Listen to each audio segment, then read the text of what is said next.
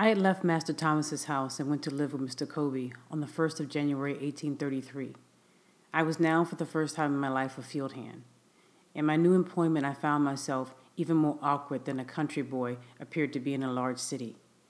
I had been in my new home but 1 week before Mr. Colby gave me a severe whipping, cutting my back, causing the blood to run, and raising ridges on my flesh as large as my little finger. The details of this affair are as follows. Mr. Colby sent me very early in the morning of one of the coldest days in the month of January to the woods to get a load of wood. He gave me a team of unbroken oxen. He told me which was the in-hand ox and which of the off-hand one. He then tied the end of a large rope around the horns of the in-hand ox and gave me the other end of it, and told me if the oxen started to run that I must hold upon the rope. I had never driven oxen before, and of course it was very awkward. I, however, succeeded in getting to the edge of the woods with little difficulty. But I had gotten a few rods into the woods when the oxen took fright and started full tilt, carrying the cart against trees and over stumps in the most frightful manner. I expected every moment that my brains would be dashed out against the trees. After running thus for a considerable distance, they finally upset the cart, dashing it with great force against a tree, and threw themselves into a dense thicket. How I escaped death I do not know. There I was entirely alone in a thick wood in a place new to me. The cart was upset and shattered, my oxen were entangled among the young trees, and there was none to help me.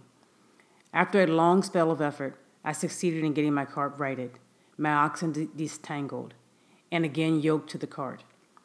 I now proceeded with my team to the place where I had, the day before, been chopping wood, and loaded my cart pretty heavily, thinking in this way to tame my oxen. I then proceeded on my way home. I had now consumed 1/2 of the day. I got out of the woods safely, and now felt out of danger. I stopped my oxen to open the woods gate, and just as I did so, before I could get any hold of my ox rope, the oxen again started, rushed through the gate, catching it between the wheel and the body of the cart, tearing it to pieces, and coming within a few inches of crushing me against the gatepost. Thus twice, in one short day, I escaped death by the merest chance. On my return, I told Mr. Colby what had happened and how it happened. He ordered me to return to the woods again immediately. I did so, and he followed on after me. Just as I got into the woods, he came up and told me to stop my cart, and that he would teach me how to trifle away my time and break gates. He then went to a large gum tree, and with his axe cut 3 large switches, and after trimming them up neatly with his pocket knife, he ordered me to take off my clothes. I made him no answer, but stood with my clothes on. He repeated his order. I still made him no answer, nor did I move to strip myself. Upon this he rushed at me with the fierceness of a tiger, tore off my clothes, and lashed me until he had worn out the switches, cutting me so savagely as to leave the marks visible for a long time after. This whipping was the first of a number just like it, and for similar offenses. I lived with Mr. Colby 1 year. During the first 6 months of that year, scarce a week passed without his whipping me. I was seldom free from a sore back. My awkwardness was almost always the excuse for whipping me. We would work fully up to the point of endurance. Long before day we were up, our horses fed, and by the first approach of day we were off to the field with our hoes and plowing teams. Mr. Colby gave us enough to eat, but scarce time to eat it. We were often less than 5 minutes taking our meals. We were often in the field from the first approach of day till its last lingering ray had left us. And at saving spotter time, midnight often caught us in the field binding blades. Colby would be out with us. The way he used to stand it was this. He would spend the most of his afternoons in bed. He would then come out fresh in the evening, ready to urge us on with his words, example, and frequently with the whip. Mr. Colby was one of the few slaveholders who could and did work with his hands. He was a hard-working man. He knew by himself what just a man or a boy could do. There was no deceiving him. His work went on in his absence almost as well as in his presence, and he had the faculty of making us feel that he was ever present with us. This he did by surprising us. He seldom approached the spot where we were working openly, if he could do so in secret. He was always aimed at taking us by surprise. Such was his cunning that we used to call him among ourselves the snake. When we were at work in the cornfield, he would sometimes crawl on his hands and knees to avoid detection. And at once he would rise nearly in our midst and scream out, "Ha, ha, come, dash on, dash on." This being his mode of attack, it was never safe to stop a single minute. His comings were like a thief in the night. He appeared to us as being ever at hand. He was under every tree, behind every stump, in every bush, and at every window on the plantation. He would sometimes mount his horse, as if bound to St. Malcolm's, a distance of 7 miles, and in a half an hour afterwards you would see him coiled up in the corner of the wood fence, watching every motion of the slaves. He would for this purpose leave his horse tied up in the woods. Again, he would sometimes walk up to us and give us orders as though he was upon the point of starting a long journey, turn his back upon us, and make as though he was going to the house to get ready.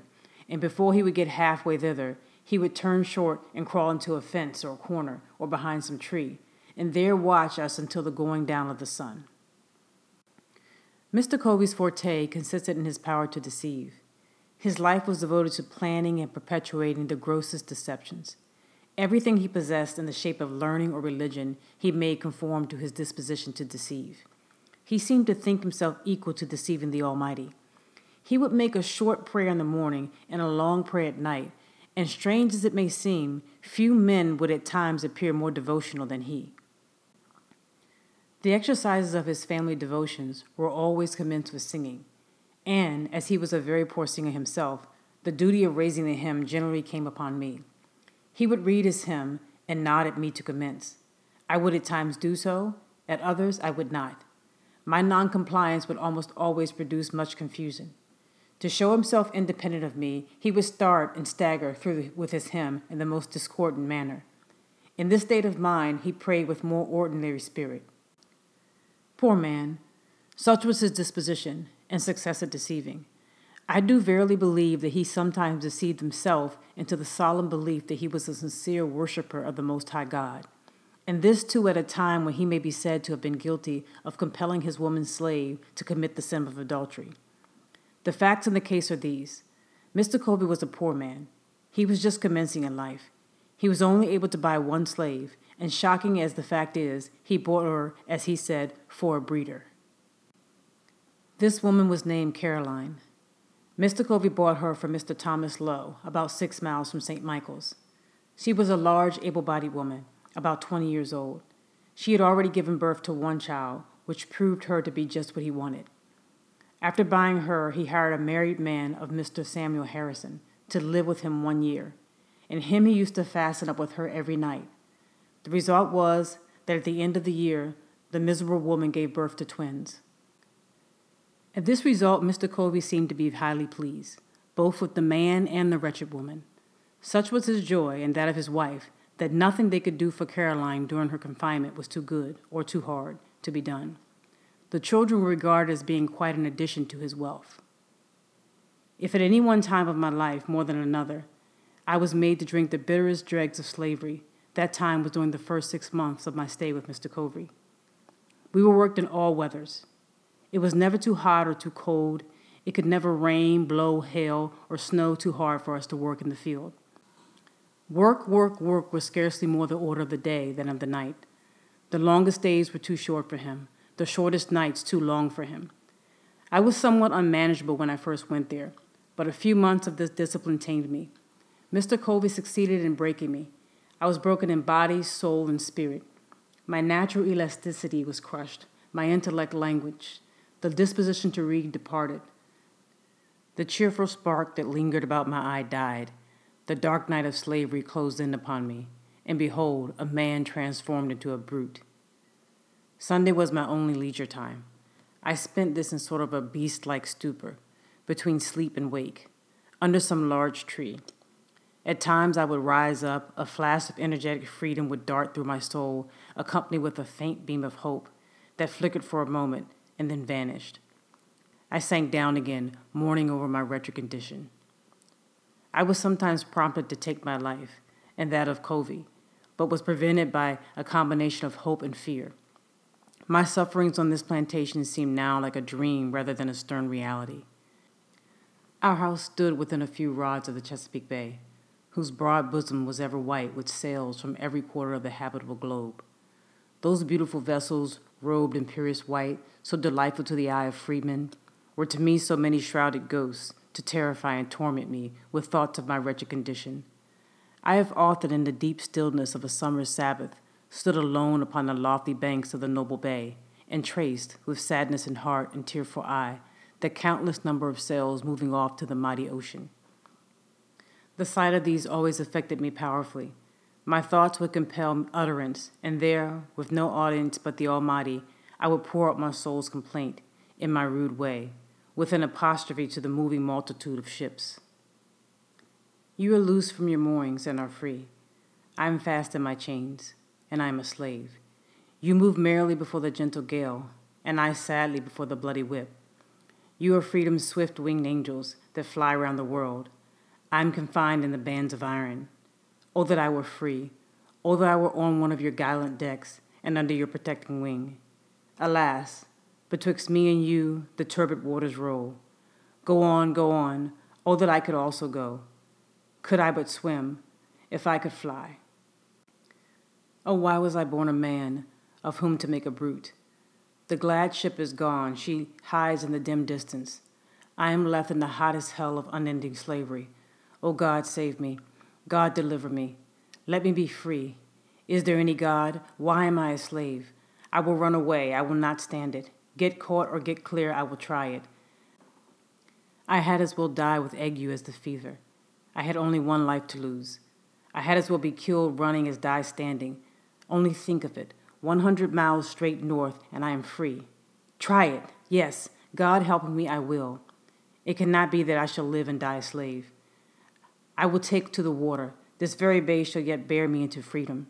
The steamboat steered in a northeast course from North Point. I will do the same, and when I get to the head of the bay, I will turn my canoe adrift and walk straight through Delaware into Pennsylvania. When I get there, I shall not be required to have a pass. I can travel without being disturbed. Let but the first opportunity offer, and come what will, I am off. Meanwhile, I will try to bear up under the yoke. I'm not the only slave in the world. Why should I fret? I can bear as much as any of them. Besides, I am but a boy, and all boys are bound to someone. It may be that this misery and slavery will only increase my happiness when I get free. There is a better day coming.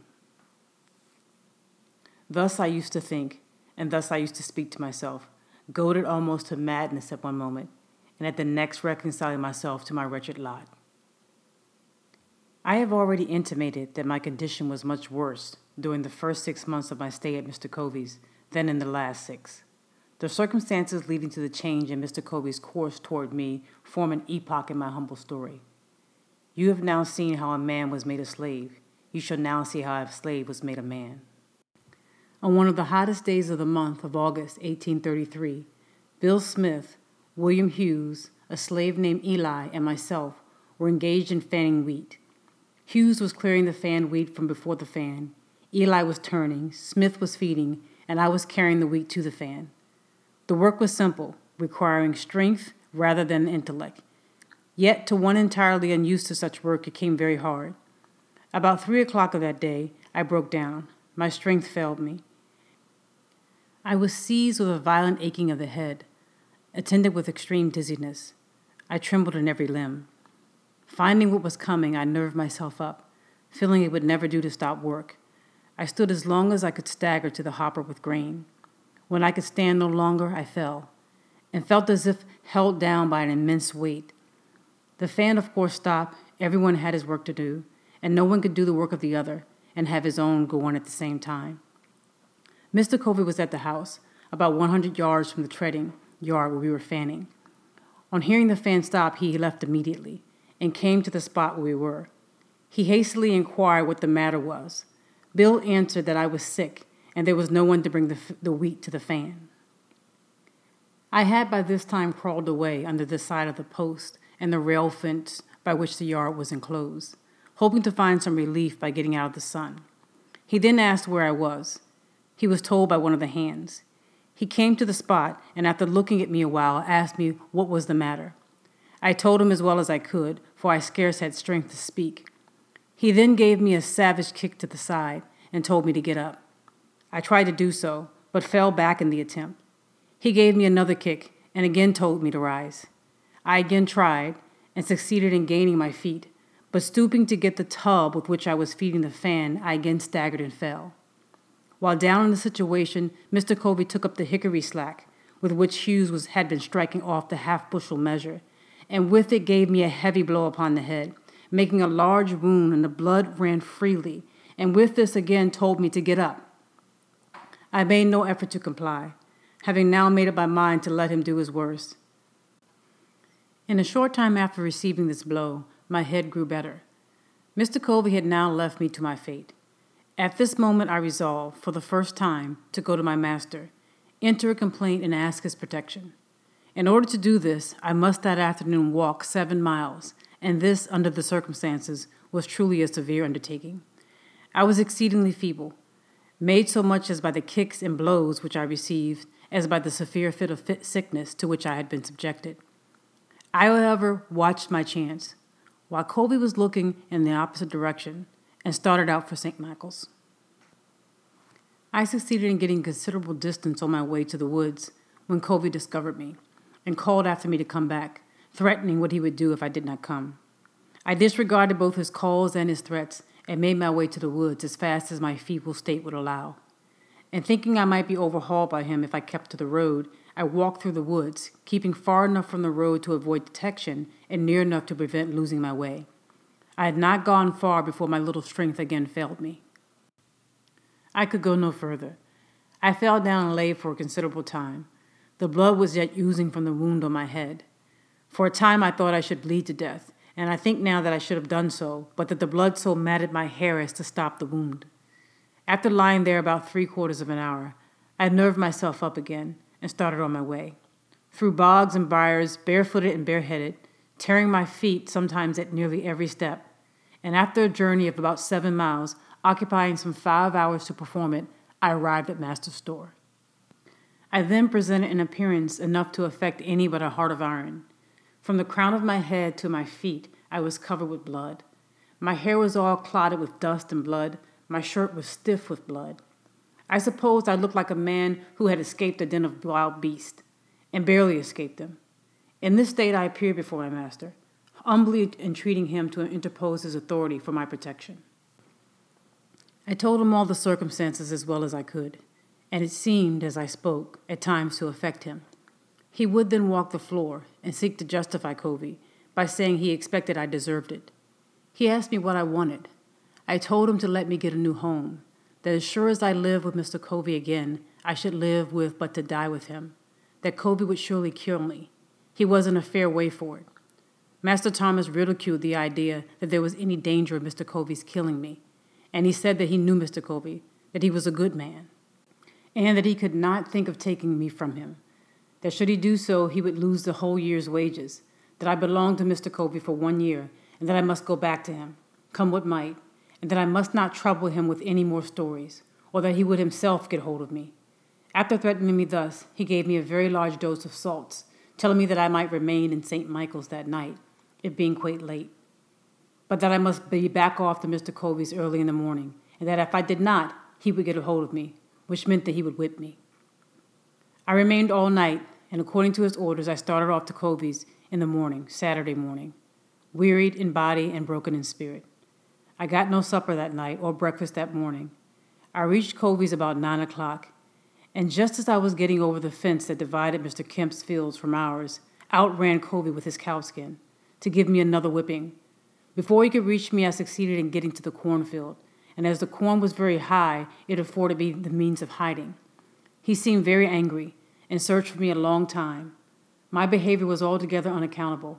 He finally gave up the chase, thinking, I suppose, that I must come home for something to eat. He would give me no further trouble in looking for me. I spent that day mostly in the woods, having the alternative before me, to go home and be whipped to death, or stay in the woods and be starved to death. That night, I fell in with Sandy Jenkins, a slave with whom I was somewhat acquainted. Sandy had a free wife who lived about 4 miles from Mr. Covey's, and it being Saturday, he was on his way to see her. I told him my circumstances, and he very kindly invited me to go home with him. I went home with him and talked this whole matter over and got his advice as to what course was best for me to pursue. I found Sandy an old advisor.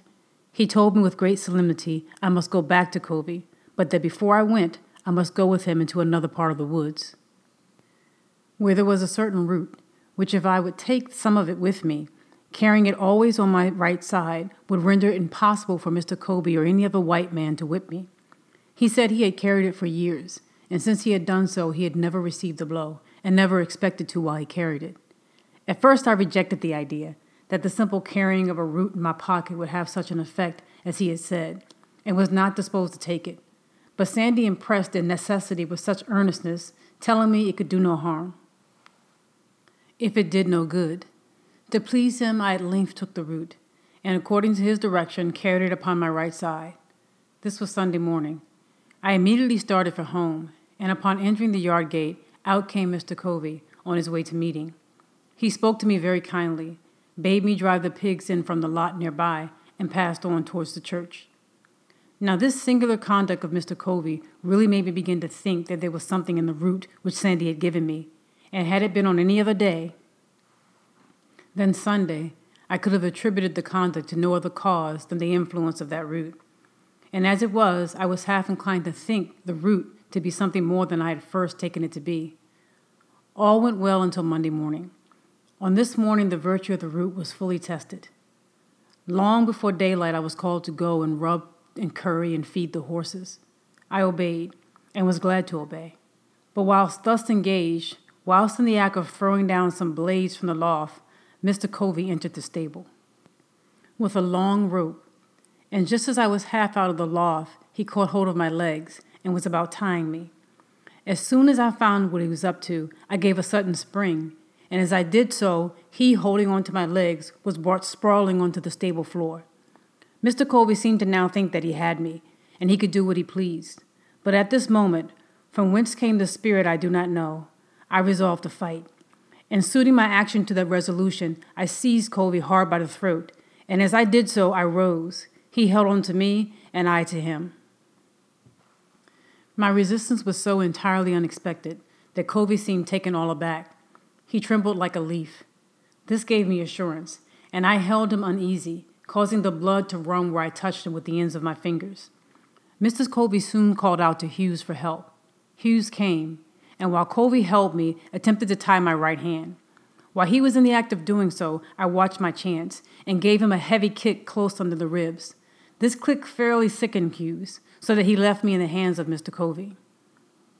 This kick had the effect of not only weakening Hughes, but Covey also. When he saw Hughes bending over with pain, his courage quailed. He asked me if I meant to persist in my resistance. I told him I did, come what might, that he had used me like a brute for 6 months, and that I was determined not to be used so any longer. With that, he strove to drag me to a stick that was laying just outside of the stable door. He meant to knock me down, but just as he was leaning over to get the stick, I seized him with both of my hands by his collar and brought him by a sudden snatch to the ground. By this time, Bill came.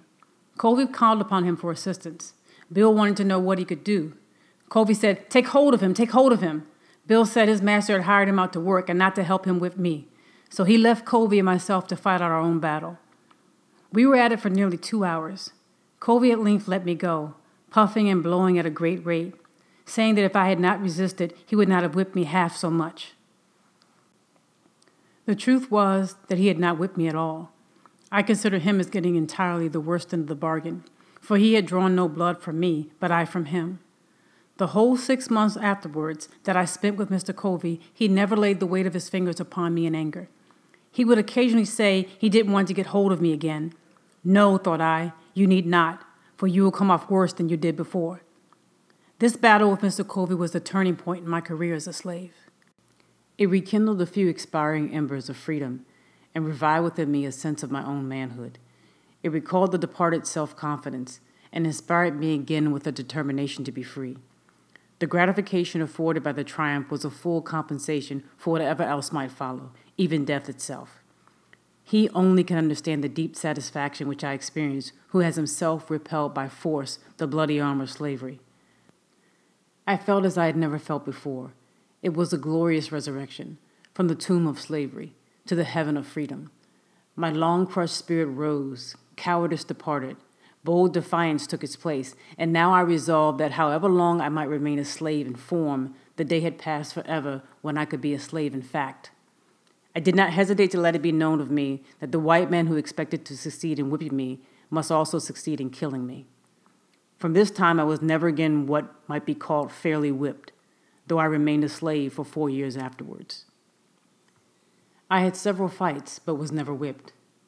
It was for a long time a matter of surprise to me why Mr. Covey did not immediately have me taken by the constable to the whipping post, and there regularly whipped for the crime of raising my hand against a white man in defense of myself. And the only explanation I can now think of does not entirely satisfy me, but such as it is, I will give it. Mr. Covey enjoyed the most unbounded reputation for being a first-rate overseer and Negro breaker. It was of considerable importance to him. That reputation was at stake, and had he sent me, a boy about 16 years old, to the public whipping post, his reputation would have been lost. To save his reputation, he suffered me to go unpunished. My term of actual service to Mr. Edward Covey ended on Christmas Day, 1833. The days between Christmas and New Year's Day are allowed as holidays, and accordingly, we were not required to perform any labor more than to feed and take care of the stock. This time we regarded as our own by the grace of our masters, and we therefore used or abused it as nearly as we pleased. Those of us who had families at a distance were generally allowed to spend the whole 6 days in their society. This time, however, was spent in various ways. The staid, sober, thinking, and industrious ones of our number would employ themselves in making corn brooms, mats, horse collars, and baskets, and another class of us would spend the time hunting opossums, hares, and coons. But by far, the larger part engaged in such sports and merriments as playing ball, wrestling, running foot races, fiddling, dancing, and drinking whiskey. And this latter mode of spending the time was by far the most agreeable to the feelings of our masters. A slave who would work during the holidays was considered by our masters as scarcely deserving them. He was regarded as one who rejected the favor of his master. It was deemed a disgrace not to get drunk at Christmas, and he was regarded as lazy indeed who had not provided himself with the necessary means during the year to get whiskey enough to last him through Christmas. From what I know of the effect of these holidays upon the slave, I believe them to be among the most effective means in the hands of the slaveholder in keeping down the spirit of insurrection. Were the slaveholders at once to abandon this practice, I have not the slightest doubt it would lead to an immediate insurrection among the slaves. These holidays serve as conductors or safety valves to carry off the rebellious spirit of enslaved humanity. But for these, the slave would be forced up to the wildest desperation, and woe betide the slaveholder the day he ventures to remove or hinder the operation of those conductors. I warn him that, in such an event, a spirit will go forth in their midst more to be dreaded than the most appalling earthquake. The holidays are part and parcel of the gross fraud, wrong, and inhumanity of slavery. They are professedly a custom established by the benevolence of the slaveholders. But I do undertake to say it is the result of selfishness and one of the grossest frauds committed upon the downtrodden slave. They do not give the slave his time because they would like not to have their work during its continuance, but because they know it would be unsafe to deprive them of it. This will be seen by the fact that the slaveholders like to have their slaves spend those days just as in such a manner as to make them as glad of their ending as they are of their beginning. Their object seems to be to disgust their slaves with freedom by plunging them into the lowest depths of dissipation. For instance, the slaveholders not only like to see the slave drink of his own accord, but will adopt various plans to make him drunk. One plan is to make bets on their slaves as to who can drink the most whiskey without getting drunk. And in this way, they succeed in getting a whole multitude drunk to excess. Thus, when the slave asks for virtuous freedom, the cunning slaveholder, knowing his ignorance, cheats him with a dose of vicious dissipation. Artfully labeled with the name of liberty, though most of us used to drink it down, and the result was just what might be supposed. Many of us were led to think that there was little to choose between liberty and slavery. We felt, and very properly too, that we had almost well as be slaves to man as to rum. So when the holidays ended, we staggered up from the filth of our wallowing, took a long breath, and marched to the field, feeling upon the whole rather glad to go, from what our master had deceived us into belief was freedom, back into the arms of slavery. I have said that this mode of treatment is a part of the whole system of fraud and inhumanity of slavery. It is so. The mode here adopted to discuss the slave freedom by allowing him to see only the abuse of it is carried out in other things. For instance, a slave loves molasses. He steals some. His master in many cases goes off to town and buys a large quantity. He returns, takes his whip, and commands the slave to eat the molasses until the poor fellow is made sick at the very mention of it. The same mode is sometimes adopted to make the slaves refrain from asking for more food than regular allowance. A slave runs through his allowance and applies for more. His master is enraged at him, but not willing to send him off without food, he gives him more than is necessary and compels him to eat it within a given time. Then if he complains that he cannot eat it, he is said to be satisfied neither of being full or fasting and is whipped for being hard to please. I have an abundance of such illustrations of the same principle, drawn from my own observation, but think the cases I have cited sufficient. The practice is a very common one. On the 1st of January, 1834, I left Mr. Covey and went to live with Mr. William Freeland, who lived about 3 miles from St. Michael's. I soon found Mr. Freeland a very different man from Mr. Covey. Though not rich, he was what would be called an educated Southern gentleman. Mr. Covey, as I have shown, was a well-trained Negro breaker and slave driver. The former, slaveholder though he was, seemed to possess some regard for honor, some reverence for justice, and some respect for humanity. The latter seemed totally insensible to all such sentiments. Mr. Freeland had many of the faults peculiar to slaveholders, such as being very passionate and fretful, but I must do him the justice to say that he was exceedingly free from those degrading vices to which Mr. Covey was constantly addicted. The one was open and frank, and we always knew where to find him. The other a most artful deceiver, and could be understood only by such as were skillful enough to detect his cunningly devised frauds. Another advantage I gained in my new master was he made no pretensions to or professions of religion, and this, in my opinion, was a truly great advantage. I assert most unhesitatingly that the religion of the South is a mere covering for the most horrid crimes, a justifier of the most appalling barbarity, a sanctifier of the most hateful frauds, and a dark shelter under which the darkest, foulest, grossest, and most infernal deeds of slaveholders find the strongest protection. Were I again to be reduced to the chains of slavery, next to that enslavement, I should regard being the slave of a religious master the greatest calamity that could befall me. For of all slaveholders with whom I have ever met, religious slaveholders are the worst. I have ever found them the meanest and the basest, the most cruel and cowardly of all others. It was my unhappy lot not only to belong to a religious slaveholder, but to live in a community of such religionists. Very near Mr. Freeman lived Reverend Daniel Wheaton, and in the same neighborhood lived Reverend Rigby Hopkins. These were members and ministers in the Reformed Methodist Church. Mr. Wheaton owned, among others, a woman slave whose name I have forgotten. This woman's back for weeks was kept literally raw, made so by the lash of this merciless religious wretch. He used to hire hands. His maxim was, behave well or behave ill. It is the duty of every master to occasionally whip a slave, to remind him of the master's authority. Such was his theory, and such was his practice. Mr. Hopkins was even worse than Mr. Wheaton. His chief boast was his ability to manage slaves. The peculiar feature of his government was that of whipping slaves in advance of deserving it. He always managed to have one or more of his slaves whipped every Monday morning. He did this to alarm their fears and to strike terror into those who escaped. His plan was to whip for the smallest offenses, to prevent the commission of larger ones. Mr. Hopkins could always find some excuse for whipping a slave. It would astonish one, unaccustomed to a slaveholding life, to see with what wonderful ease a slaveholder can find things of which to make occasion to whip a slave. A mere look, a word, a motion, a mistake, an accident, or one of power, are all matters for which a slave may be whipped at any time. Does a slave look dissatisfied? It is said he has the devil in him, and it must be whipped out.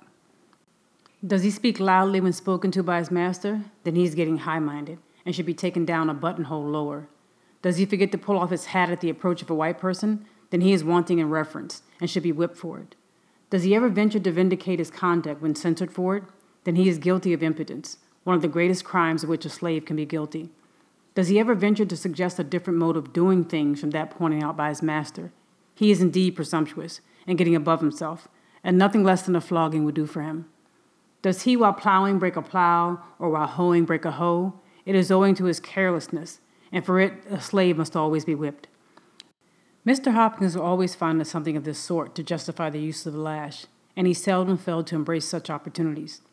There was not a man in the whole county with whom the slaves who had the getting their own home would not prefer to live rather than with Mr. Hopkins. And yet there was not a man anywhere around who made higher professions of religion or who was more active in revivals, more attentive to the class, love feasts, prayer, and prayer meetings, or more devotional to his family, that prayed earlier, later, louder, or longer than this same reverend slave driver, Rigby Hopkins. But to return to Mr. Freeland and to my experience while in his employment, he, like Mr. Covey, gave us enough to eat. But unlike Mr. Covey, he also gave us sufficient time to take our meals. He worked us hard, but always between sunrise and sunset. He required a good deal of work to be done, but gave us good tools with which to work. His farm was large, but he employed hands enough to work it, and with ease compared with that of his neighbors. My treatment while in his employment was heavenly, compared with what I experienced at the hands of Mr. Edward Covey. Mr. Freeland was himself the owner of but 2 slaves. Their names were Henry Harris and John Harris. The rest of his hands he hired. These consisted of myself, Sandy Jenkins, and Handy Caldwell. Henry and John were quite intelligent, and in a very little while after I went there, I succeeded in creating in them a strong desire to learn how to read. This desire soon sprang up in the others also. They very soon mustered up old spelling books, and nothing would do but that I must keep a Sabbath school. I agreed to do so, and accordingly devoted my Sundays to teaching my loved fellow slaves how to read. Neither of them knew his letters when I went there. Some of the slaves of the neighboring farms found out about what was going on, and also availed themselves of this little opportunity to learn to read. It was understood among all who came that there must be as little display as possible. It was necessary to keep our religious masters at St. Michael's unacquainted with the fact that instead of spending the Sabbath in wrestling, boxing, and drinking whiskey, we were trying to learn how to read the will of God. For they had much rather see us engage in those degrading sports than to see us behaving like intellectual, moral, and accountable beings.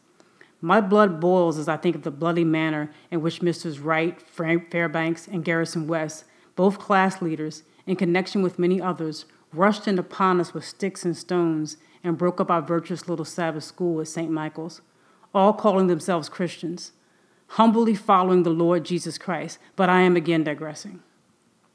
I held my Sabbath school at the house of a free colored man, whose name I deem it imprudent to mention, for should it be known, it might embarrass him greatly, though the crime of holding the school was committed some 10 years ago. I had at one time over 40 scholars, and of those the right sort, ardently desiring to learn. They were of all ages, though mostly men and women. I look back to those Sundays with an amount of pleasure not to be expressed. They were great days to my soul. The work of instructing my dear fellow slaves was the sweetest engagement with which I had ever been blessed.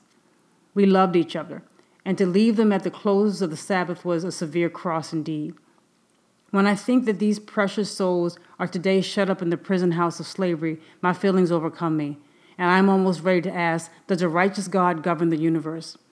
Or for what does he hold the thunders in his right hand? Is it not to smite the oppressor and to deliver the spoiled out of the hand of the spoiler? These dear souls came not to Sabbath school because it was popular to do so, nor did I teach them because it was reputable to be thus engaged. Every moment they spent at that school, they were liable to be taken up and given 39 lashes. They came because they wished to learn. Their minds had been starved by their cruel masters. They had been shut up in the mental darkness. I taught them because it was the delight of my soul to be doing something that looked like bettering the condition of my race. I kept up my school nearly the whole year. I lived with Mr. Freeland, and beside my Sabbath school, I devoted 3 evenings in the week during the winter to teach the slaves at home. And I have the happiness to know that several of those who came to Sabbath school learned how to read, and that one at least is now free through my agency. The year passed off smoothly. It seemed only about half as long as the year which preceded it. I went through it without receiving a single blow. I will give Mr. Freeland the credit of being the best master I ever had till I became my own master.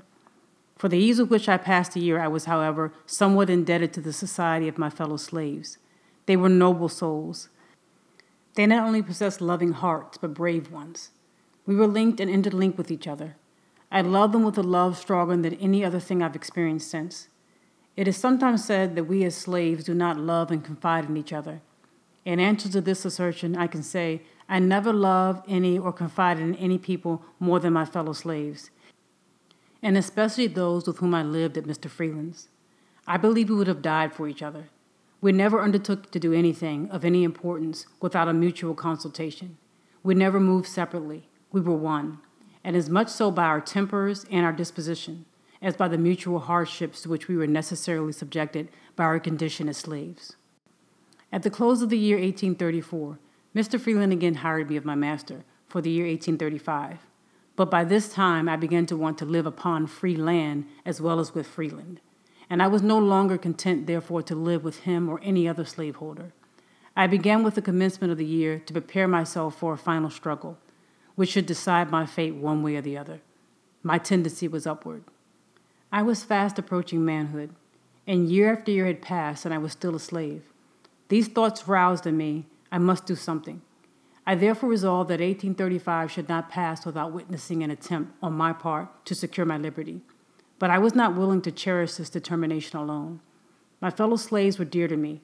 I was anxious to have them participate with me in this, my life-giving determination.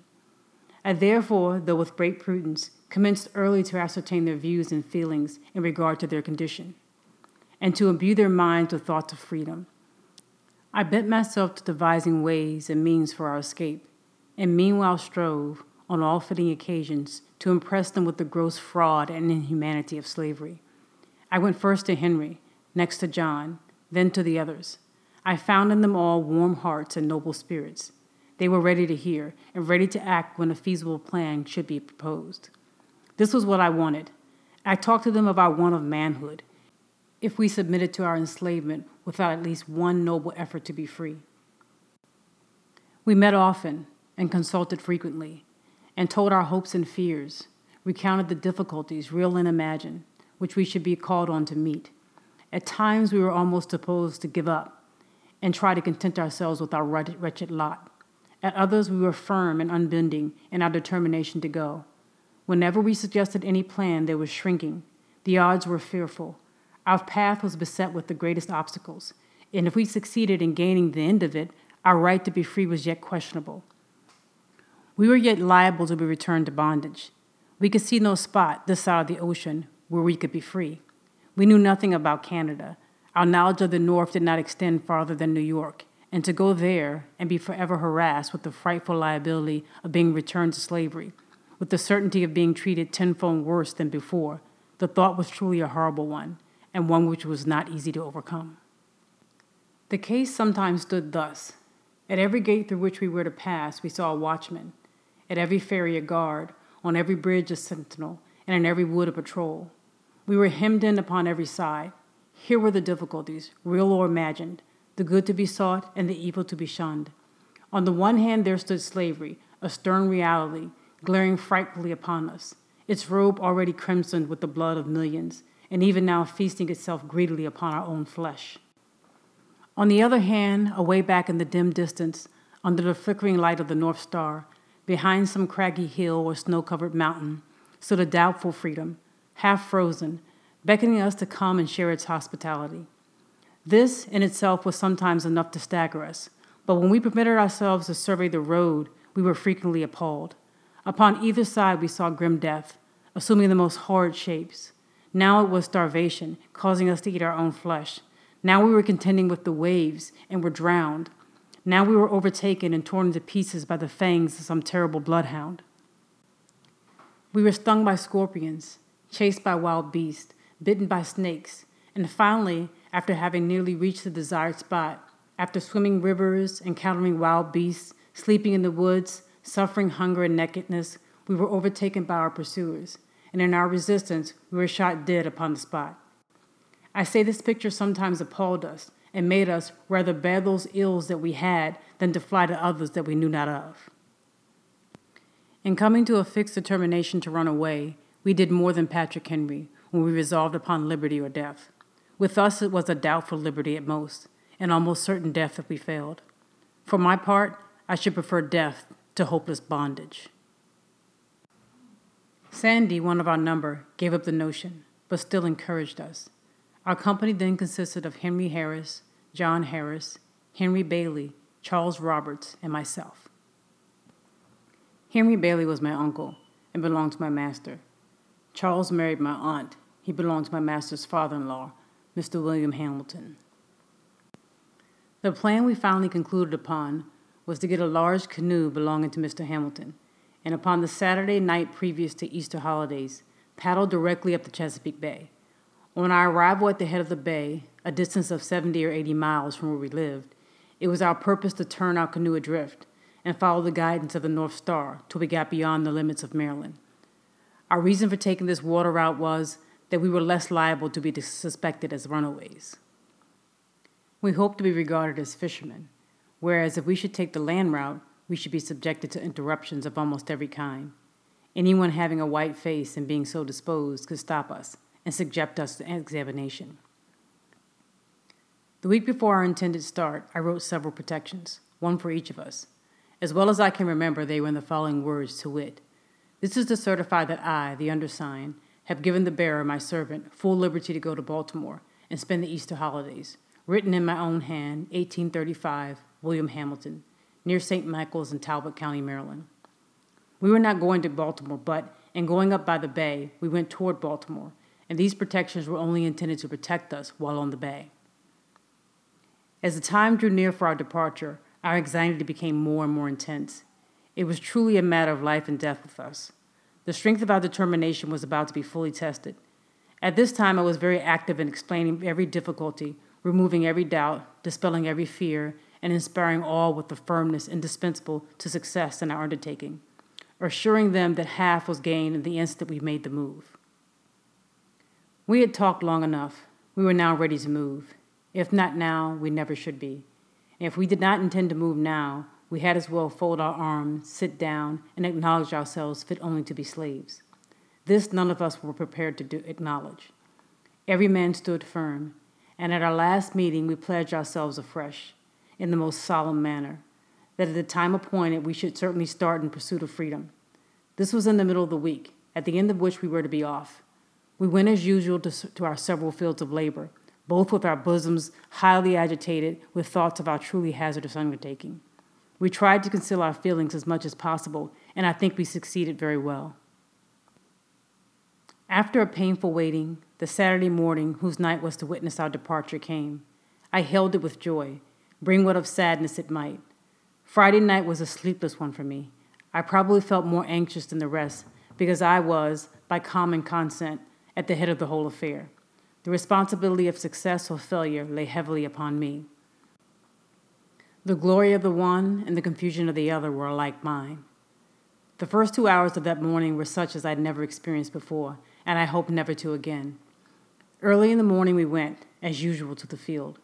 We were spreading manure, and all at once, while thus engaged, I was overwhelmed with an indescribable feeling, in the fullness of which I turned to Sandy, who was nearby, and said, "We are betrayed." "Well," said he, "that thought has this moment struck me." We said no more. I was never more certain of anything. The horn was blown as usual, and we went up from the field to the house for breakfast. I went for the form more than for want of anything to eat that morning. Just as I got to the house, and looking out at the lane gate, I saw 4 white men with 2 colored men. The white men were on horseback, and the colored ones were walking behind, as if tied. I watched them a few moments till they got up to our lane gate. Here they halted and tied the colored men to the gate post. I was not yet certain as to what the matter was. In a few moments in rode Mr. Hamilton, with a speed betokening great excitement. He came to the door and inquired if Master William was in. He was told he was at the barn. Mr. Hamilton, without dismounting, rode up to the barn with extraordinary speed. In a few moments, he and Mr. Freeland returned to the house. By this time, the 3 constables rolled up and in great haste dismounted. They tied their horses and met Mr. William and Mr. Hamilton returning from the barn. And after talking a while, they all walked up to the kitchen door. There was no one in the kitchen but myself and John. Henry and Sandy were up at the barn. Mr. Freeland put his head at the door and called me by name, saying there were some gentlemen at the door who wished to see me. I stepped to the door and inquired what they wanted. They at once seized me, and without giving me any satisfaction, tied me, lashing my hands closely together. I insisted upon knowing what the matter was. They at length said they had learned that I had been in a scrape, and that I was to be examined before my master, and if their information proved false, I should not be hurt. In a few moments, they succeeded in tying John. They then turned to Henry, who had by this time returned, and commanded him to cross his hands. "I won't," said Henry, in a firm tone, indicating his readiness to meet the consequences of his refusal. "Won't you?" said Tom Graham, the constable. "No, I won't," said Henry, in a still stronger tone. With this, two of the constables pulled out their shining pistols and swore by their Creator that they would make him cross his hands or kill him. Each cocked his pistol, and with fingers on the trigger, walked up to Henry, saying at the same time if he did not cross his hands, they would blow his damned heart out.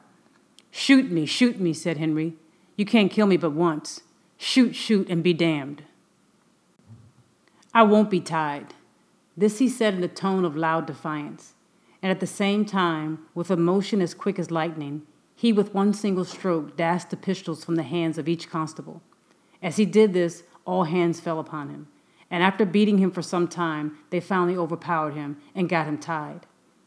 During the scuffle, I managed, I know not how, to get my pass out, and without being discovered, I put it into the fire. We were now all tied, and just as we were to leave for Easton Jail, Betsy Freeland, mother of William Freeland, came to the door with a handful of biscuits and divided them among Henry and John. She then delivered of herself a speech to the following effect. Addressing herself to me, she said, "You devil, you yellow devil, it was you that put it into the heads of Henry and John to run away. But for you, you long-legged mulatto devil, neither Henry nor John would never have thought of such a thing." I made no reply and was immediately hurried off toward St. Michael's. Just a moment previous to the scuffle with Henry, Mr. Hamilton suggested the propriety of making a search for the protections, which he had understood Frederick had written for himself and the rest. But just at the moment he was about carrying out this proposal into effect, his aid was needed in helping to tie Henry, and the excitement attending the shuffle caused them either to forget or to deem it unsafe, under the circumstances, to search. So we were not yet convicted of the intention to run away. When we got about halfway to St. Michael's, while the constables having us in charge were looking ahead, Henry inquired of me what he should do with the pass. I told him to eat it with his biscuit and own nothing, and we passed the word around, "Own nothing and own nothing," said we all. Our confidence in each other was unshaken. We were resolved to succeed or fail together, after the calamity had befallen us as much as before. When we were now prepared for anything, we were to be dragged that morning more than 15 miles behind horses and then to be placed in the Easton Jail. When we reached St. Michael's, we underwent a sort of examination. We all denied that we ever had any intention of running away. We did this more to bring out the evidence against us than from any hope of getting clear of being sold, for as I have said, we were ready for that. The fact was, we cared but little where we went, so we went together. Our greatest concern was about separation. We dreaded that more than anything this side of death. We found that the evidence against us was to be the testimony of just one person. Our master would not tell us who it was, but we came to a unanimous decision among ourselves as to who the informant was. We were sent off to the jail at Easton. When we got there, we were delivered up to the sheriff, Mr. Joseph Graham, and by him placed in jail. Henry, John, and myself were placed in one room together, Charles and Henry Bailey in another. Their object in separating us was to hinder concert. We had been in jail scarcely 20 minutes when a swarm of slave traders and agents of slave traders flocked into the jail to look at us and to ascertain if we were for sale. Such a set of beings I've never saw before. I felt myself surrounded by so many fiends from perdition. A band of pirates never looked more like their father, the devil. They laughed and grinned over us, saying, "Ah, my boys, we've got you, haven't we?" And after taunting us in various ways, they, one by one, went into examination of us, with intent to ascertain our value. They would impudently ask us if we would not like to have them for our masters. We would make them no answer and leave them to find out as best they could. Then they would curse and swear at us, telling us that they could take the devil out of us in a very little while if we were only in their hands. While in jail, we found ourselves in much more comfortable quarters than we expected when we went there. We did not get much to eat, nor that which was very good, but we had a good clean room, from the windows of which we could see what was going on in the street, which was very much better than though we had been placed in one of the dark, damp cells. Upon the whole, we got along very well, so far as the jail and its keeper were concerned. Immediately after the holidays were over, contrary to all our expectations, Mr. Hamilton and Mr. Freeling came up to Easton and took Charles, the two Henrys, and John out of jail and carried them home, leaving me alone. I regarded this separation as a final one. It caused me more pain than anything else in the whole transaction. I was ready for anything rather than separation.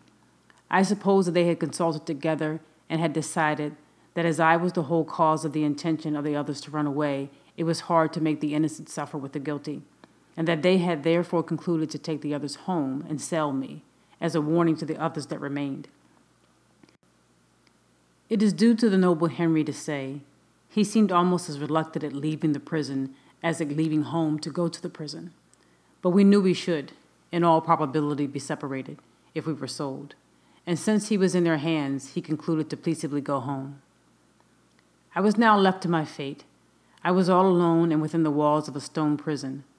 But a few days before, I was full of hope.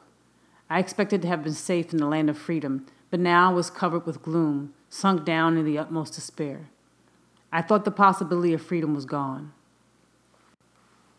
I was kept in this way about 1 week, at the end of which Captain Auld, my master, to my surprise and utter astonishment, came up and took me out, with the intention of sending me, with a gentleman of his acquaintance, into Alabama. But from some cause or other he did not send me to Alabama, but concluded to send me back to Baltimore, to live again with his brother Hugh, and to learn a trade. Thus, after an absence of 3 years and 1 month, I was once more permitted to return to my old home at Baltimore.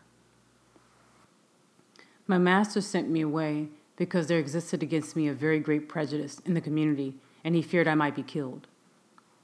In a few weeks after I went to Baltimore, Master Hugh hired me to Mr. William Gardner, an extensive shipbuilder on Fells Point. I was there to learn how to caulk. It, however, proved a very unfavorable place for the accomplishment of this object. Mr. Garner was engaged that spring in building 2 large man-of-war brigs, professedly for the Mexican government.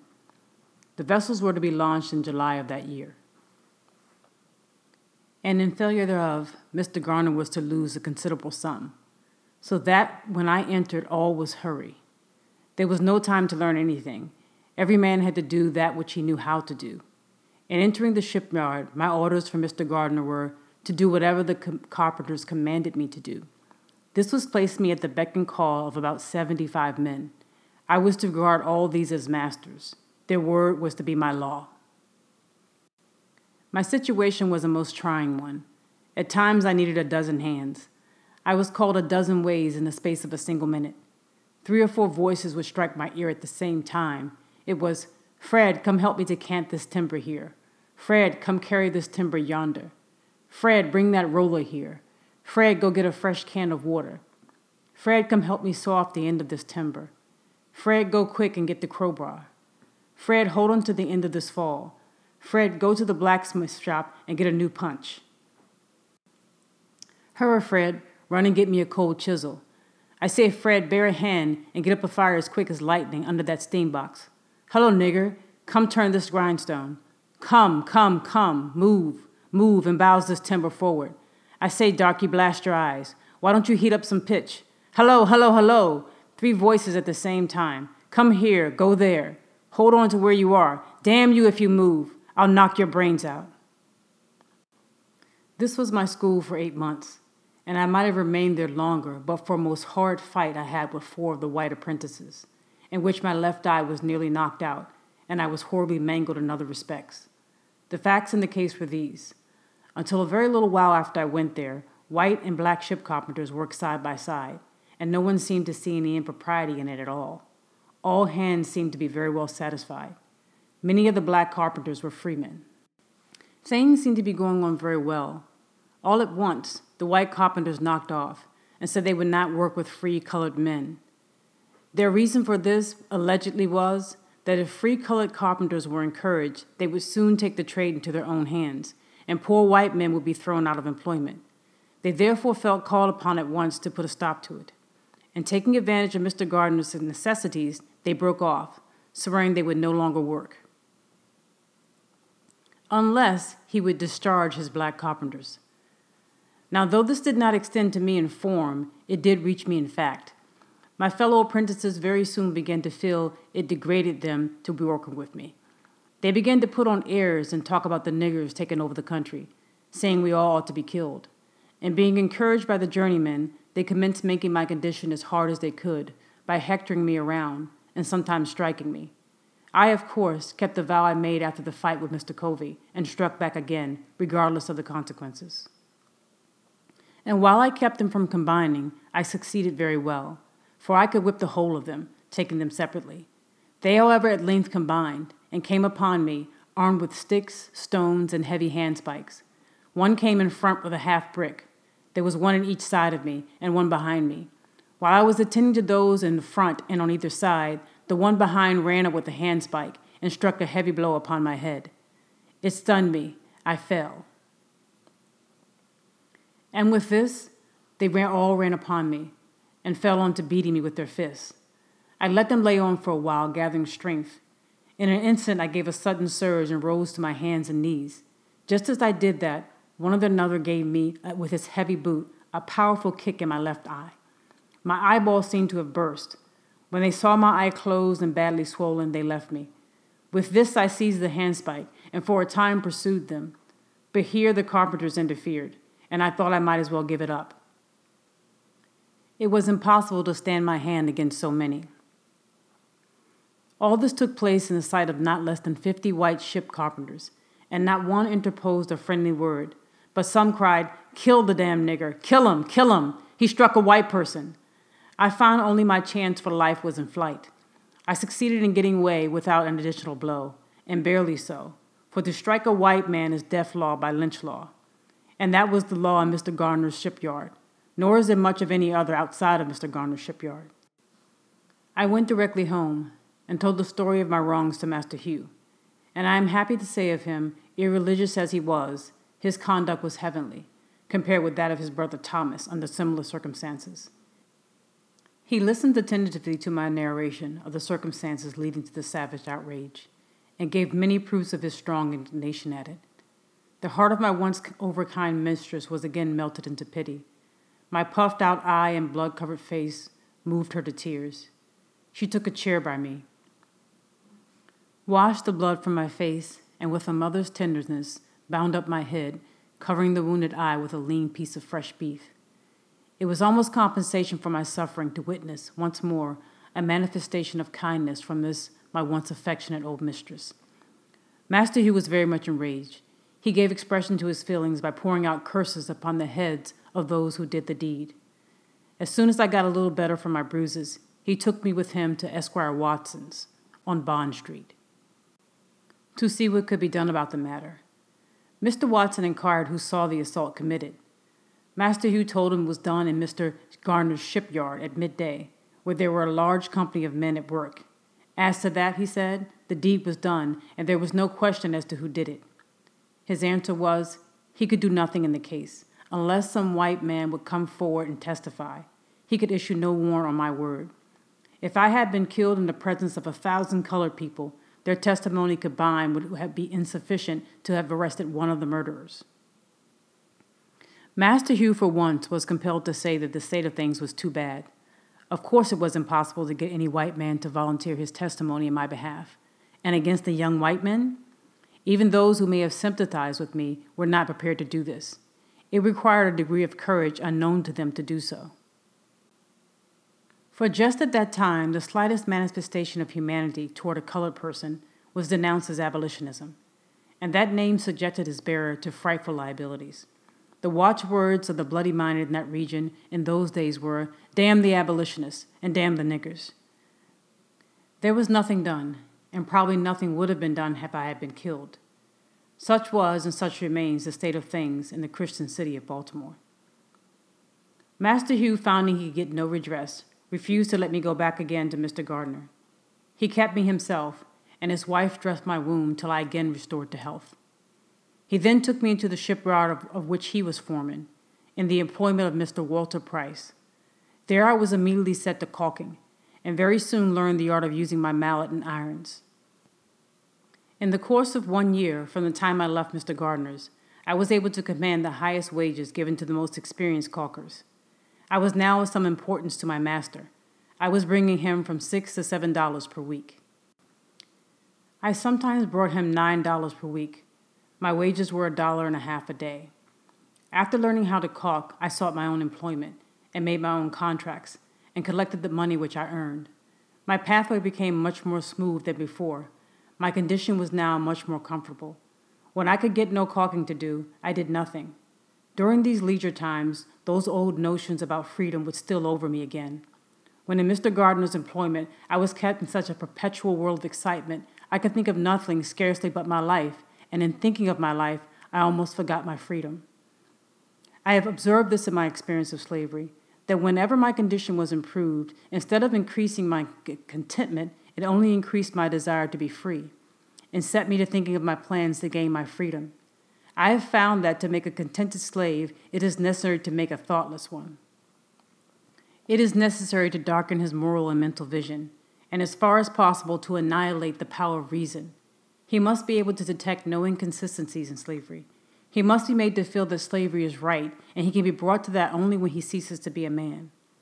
I was now getting, as I have said, $1.50 per day. I contracted for it. I earned it. It was paid to me. It was rightfully my own. Yet upon each Saturday returning evening, I was compelled to deliver every cent of that money to Master Hugh. And why? Not because he earned it, not because he had any hand in earning it, not because I owed it to him, nor because he possessed the slightest shadow of a right to it, but solely because he had the power to compel me to give it up. The right of the grim-visaged pirate upon the high seas is exactly the same.